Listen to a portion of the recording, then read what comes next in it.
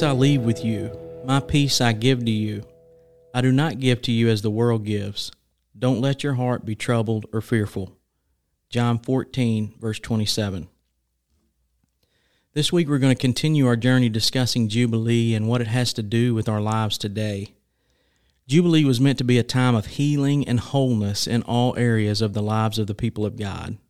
Healing for the land, healing in relationships, economic healing, healing for the poor, healing for the bodies of weary workers, healing for those who had become sick in their relationship with money.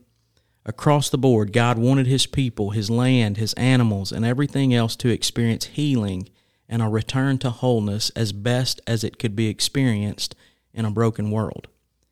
So for the rest of the week, we're going to focus on the word healing. Depending on what your past in church was, when a pastor begins to start talking about healing, you probably either get really excited or you cringe. I understand that. I think I literally experienced a little bit of both. But it shouldn't be like that. I hope if you heard the message yesterday, or if you continue in these podcasts, you have a little better understanding of the truth when it comes to healing and wholeness. One of the things that I do that really bothers me is when I meet someone I know in a place where I do not really have a lot of time to visit with them, or we're in a hurry and we're just passing by, I'll normally just say to that person, "Hey man, how you doing?" But the truth is, I'm not really wondering how they're doing. I'm just trying to greet them with something that's better than an awkward hi and then walking away. I know if I could ever write a book, it would probably be called Honest Confessions of a Shallow Pastor. In the world of Jesus, the Hebrew people would have normally greeted one another with one word. But this one word is power-packed with meaning that goes a lot deeper than our hello or how are you doing. It's the word shalom. We translate that word to mean peace in the English language, but the reality is that that word carries so much more meaning than what we understand the word peace to be. Shalom in the Hebrew language would have been wishing the receiver of it full and complete blessing. It would not have meant peace in the sense of absence of conflict. It would have meant a desire for the wholeness of the other person.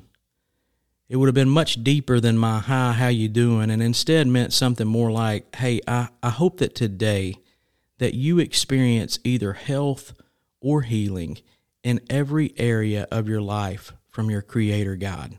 I hope you're completely joyful and restored in every way by Him today. Now that's deep meaning. But I want to repeat that verse we read earlier, replacing the word peace with the word shalom, with our fresh understanding of what that word means now. Shalom I leave with you. My shalom I give to you. I do not give to you as the world gives. Don't let your hearts be troubled or fearful. Shalom is a deep word by itself, but when Jesus talks about giving us His shalom, man, wow. What an experience of wholeness it is to have the shalom of Jesus. Even though we do not acknowledge it, we experience the healing of Jesus in some sense every day. For example, our bodies fight off illness and heal on their own, as some people would say. But who designed our bodies with immune systems? Our skin gets cut. We stop the bleeding until it clots. It forms a scab. And then most of the time we look down a while later and we can't even find where the cut was. Did you decide to heal the cut? Or did someone design your body to heal in ways you really don't understand? You and a friend have been at each other. Both you and the other person are convicted at the same time that you should make things right, so you come together and get the relationship right for the first time in a long time. We probably shouldn't take credit for that. If we were honest, our lives consist of thousands of healings in different ways by the merciful hands of our gracious Creator. The most important healing that can happen to our entire being is when Jesus brings shalom to our souls by His blood. He heals the relationship between us and our Father in heaven. And from that healing, He begins to break down character flaws, reveal prejudices, uproot deeply planted evils, and perform heart surgeries we weren't even aware we needed until after it happened. Have you ever been healed by Him in that way? It really doesn't matter what we talk about the rest of the week if we miss this healing.